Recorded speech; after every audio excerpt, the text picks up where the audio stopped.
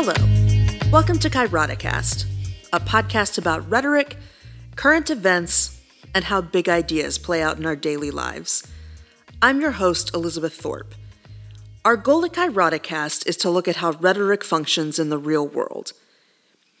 I had an incident in class this week which bothered me, but ultimately was kind of a non-event. We were talking about militarism in sports, and some of my students were not happy. They did not like the implication that their precious sports could in any way be tainted. To be clear, I never made that claim. I made the observation that sports celebrated the military. Then I asked whether that was propaganda, persuasion, or good marketing, and let the class take the wheel. One student claimed that we should celebrate the military at sporting events because without the military there wouldn't be sports. I needed him to clarify that, and he said, "The military keeps us free, and we have sports because we are free." Putting aside the silliness of that statement, I asked, "Then why don't we celebrate the military at school? Couldn't you make the same argument?" And I could see the anger welling up in some of my students' eyes. "We say the Pledge of Allegiance every day," one student came back. "Right, but that's why we started differentiating between patriotism, nationalism, and militarism. The pledge doesn't celebrate the military. It's just a promise to remain faithful to the Union," I said. All of this led to a student audibly mumbling throughout class that I was full of crap, and lashing out at me for teaching from slides for part of class because I needed to read very specific points of data from them. Now, this bothered me a lot. I thought about it all day. And the fact that I was going to see some of those same students in a different class the next day had me slightly anxious. But the responses to that story were really telling. You see, it's a bothersome story, but it's certainly not a unique one. I teach about white nationalism, misogyny, Black Lives Matter, threats to democracy from within, and all manner of controversial material. It is not all that uncommon for me to upset a student. It is not uncommon for me to have a visibly or even audibly upset student in the class who very clearly has a problem with me or the material. I've had students be incredulous, dismissive, and even disruptive before. That's fine. I know how to handle that. It comes with the territory. But for some people, it doesn't. I told one friend and she said she would have been totally freaked out. I guess it was an awkward situation, but freaking out seems unnecessary. But it occurred to me if you aren't used to this kind of behavior, it probably does seem scary. That's why I was surprised, because I know she tackles difficult topics in class. But there are different kinds of difficult topics. There are interpersonal or organizational difficult topics, and then there are public and political ones. With public and political difficult topics, people come with the assumption that aggression and spite are part of the game, because that's what we see in the public. Think about what is modeled for us in politics. So when we address political topics in class, that's the example students are bringing in to work with. Of course they lash out. Of course they are mean. Of course they behave in uncivil and inappropriate ways. They've been taught that's what you do when discussing anything even remotely political. So not only do people in my subdiscipline address more controversial topics than many of our colleagues, we court incivility every time we do. The next person I told about this exchange had an even more surprising response. Just in casual conversation, I mentioned I had a bad exchange with some students in class to the head of my department, and he asked for the details. I spelled it all out for him, and he was shocked. He said something like that might fall under the guidelines for dealing with disruptive students, and it's not a bad thing to have a phone handy, so when students get too out of line, I could call the campus police. I laughed and said it wasn't that bad, but if things continued, I'd think about it. But as I thought about this exchange, I was just bewildered by that response. The students didn't yell, didn't throw things, and weren't a threat. They were just uncivil and rude. That hardly merits a call to the campus cops. What, I wondered, could make him think that was appropriate? How could he think disrespect merited the police? And then it occurred to me. He's a white man. My guess is my story sounded awful because it was so foreign. Students don't respond to him that way. If they're mad at him, they generally keep it to themselves or express it in private, not in front of the whole class. Students probably don't lash out at him in public. They have a basic respect for him that, quite frankly, they lack for me. According to C. Lampman, E.C. Crew, S. Lowry, K.A. Tompkins, and M. Mulder, academic contra-power harassment, ACPH, occurs when someone with seemingly less power in an educational setting, e.g. a student, harasses someone more powerful, e.g. a professor. A representative sample of 289 professors from U.S. institutions of higher education described their worst incident with ACPH.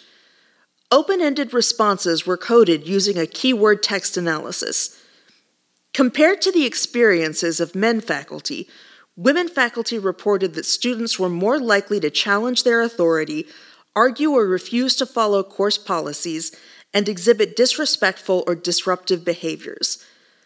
Although sexual harassment was uncommon, men faculty were more likely than women faculty to recount such events.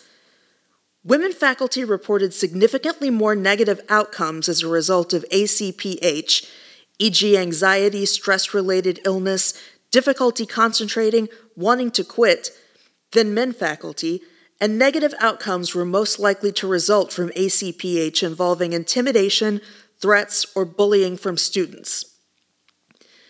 They conclude, university administrators also need to be made aware of gender differences in faculty experiences with ACPH. As predicted, we found significant gender differences in the amount of types of ACPH and concomitant negative consequences reported by faculty. Women faculty reported 55% more negative consequences as a result of their most serious experience of ACPH than men faculty. In fact, gender was the only significant predictor of more negative outcomes in a regression model, including other faculty markers of sociocultural power, i.e. race, age, rank, tenure status, and having a doctorate. Women faculty also reported more extensive accounts of ACPH and somewhat more intimidation, threats, and bullying from students than men faculty, and incidents containing ITBA were associated with more negative consequences. This is consistent with previous research. Both Lampman et al. And Lampman reported that ACPH involving intimidation, threats, and bullying was rated as more distressing to both men and women faculty than other types of ACPH. Women faculty in the present study were also significantly more likely than men faculty to indicate their students challenged their authority, integrity, and qualifications, contested their grading, or demanded acceptance of late work or makeup exams. Similarly, women faculty were significantly more likely to state that their worst incident of ACPH involved uncivil, rude, or disrespectful behaviors than men faculty, such as texting or web surfing in class, and more disruptive behaviors like carrying on conversations or interrupting a professor during a lecture. Now, am I saying that this incident happened because I am a woman? No, absolutely not. But I am saying it is more likely to happen to me because I am a woman. This is just anecdotal, but many of the men in my life are often shocked by the stories of disrespect that I have come to think of as par for the course. I'm told, "You shouldn't put up with that," or "I would never take that." And all I can think is, it's cute that you think I have a choice in this. It's hard to get people to understand the very different world that women inhabit from men. But I've been told to my face that I'm not worth listening to because of my anatomy, that he'll wait for a man to tell him what's going on because no woman could possibly be a voice of authority. I've been told I'd do better in class if I put on a skirt and some makeup and kept my mouth shut because men like quiet, attractive girls, and my tendency to voice my opinion, regardless of its validity, was only hurting my cause because no man was going to approve of a woman who didn't know how to present herself and didn't know when to keep her thoughts to herself. I grew up hearing constant comments from family about women's figures and learning from an early age that a woman's value was intimately linked to her waistline. I got mixed and confused messages throughout childhood and adolescence because the institutions in my life told me that women should be subservient to their husbands, but I watched as my mother was the most consistent breadwinner and led our household through crisis after crisis. I learned from her that women are capable and multifaceted, even as she remained faithful to a church that devalued her and her abilities and accomplishments. So by the time I was entering the adult world, I had a very confused idea of what it meant to be a woman and how women work in the world. But I was very lucky to have a group of professors, pastors, and mentors who saw more in me than my pretty face or my figure. They heard my voice, not just saw my body. And not only did they hear my voice, they lifted it up. So when I entered the world of academia, I had a foundation beneath me, which I discovered I would need. Students don't see women as authorities, and very often neither do colleagues. Navigating sexual politics in the office is fraught, and addressing sexism in the academy often means managing fragile masculinity that puts not just relationships at risk, but careers. The response to women in the academy has real consequences for the careers of women. Maria Miner reports, "A substantial number of studies have revealed that female professors are held to higher standards than their male counterparts by students. Students readily give lower teaching evaluations to women and people of color than white men, even when there are no differences in their quality and effectiveness in the classroom." In 2019, Amani El Alayi and her colleagues conducted 2 studies. In the first study, the team analyzed data from a survey of professors. They concluded that students make more standard work demands and requests for special favors to their female rather than male professors. The study further explored how students treat female professors, how they react to them when their professors stand their ground, and what kinds of students are particularly likely to treat female professors differently from male professors. They found that high academic achievement students were more likely to be irritated when a female professor denied a request and continued to insist upon the accommodation, even escalate it until the students got their request fulfilled. However, with a male professor, students tended to take a denial and not act upon it. Students also perceived a refusal from a female professor as she didn't like them, but with a male professor, they were not concerned about him liking them.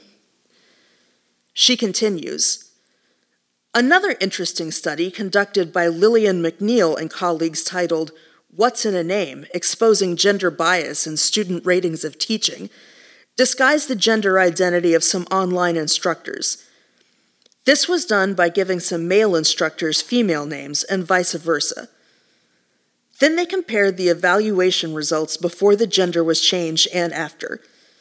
Students rated the male identity significantly higher than the female identity, regardless of the instructor's actual gender, demonstrating gender bias. For example, when the instructors posted grades after 2 days as a male, this was considered by students to be a 4.35 out of 5 levels of promptness. When the same 2 instructors posted grades simultaneously as a female, it was considered a 3.55 out of 5 levels of promptness. Students rated the perceived female instructors on average of 0.75 points lower on the fairness question, despite both instructors utilizing the same grading rubrics and there being no significant differences in the average grades of any of the groups. Both instructors demonstrated the same level of interpersonal interaction in their attempts to create a sense of immediacy in the online classroom. Yet the perceived male instructor received higher ratings on all 6 interpersonal measures, 3 of them significantly. The researchers concluded that female instructors are expected to exhibit interpersonal traits and therefore are not rewarded when they do so, while male instructors are perceived as going above and beyond expectations when they show these same traits. In other words, students have higher interpersonal standards for their female instructors. It would be nice if you could just blow these things off as ignorant students, but anybody in academia knows just how important those student evaluations are. Depending on your institution or your position, they can make or break your career. And here's the thing. We know these methods of assessing instructors are bad. They are discriminatory against women and people of color. There is no way around the fact that these are unfair ways to measure a person's performance. But schools keep depending on them for hiring and promotion decisions. Why? Because institutions are systemically, thoroughly, and inherently sexist and racist. Because they are set up to favor white men, and there is no real payout for changing that. For all of their talk about equity, diversity, and inclusion, most colleges and universities don't profit from making systemic radical change, so change doesn't happen. So when we say we're living in a man's world, that's not a metaphor or an exaggeration. We're living in a world designed for men and curated to support and advance men. But the mechanisms of that are hidden behind the supposed liberal facade of academia. Maybe that's why stories of that kind of disrespect are so shocking to some people. The system is designed to protect some people from that kind of behavior, while the rest of us are just expected to learn how to deal with it. Thanks for listening to this episode of Kairodicast. We really hope you'll join us again. If you have feedback, we'd love to hear it. If you have questions, we'll try to answer them. If you have issues you'd like us to address, send them our way and we'll do our best to get to them. Make sure to subscribe or leave a review. Email us at elizabeth@kairodicast.com. That's KAIROTICAST. And we look forward to seeing you next week.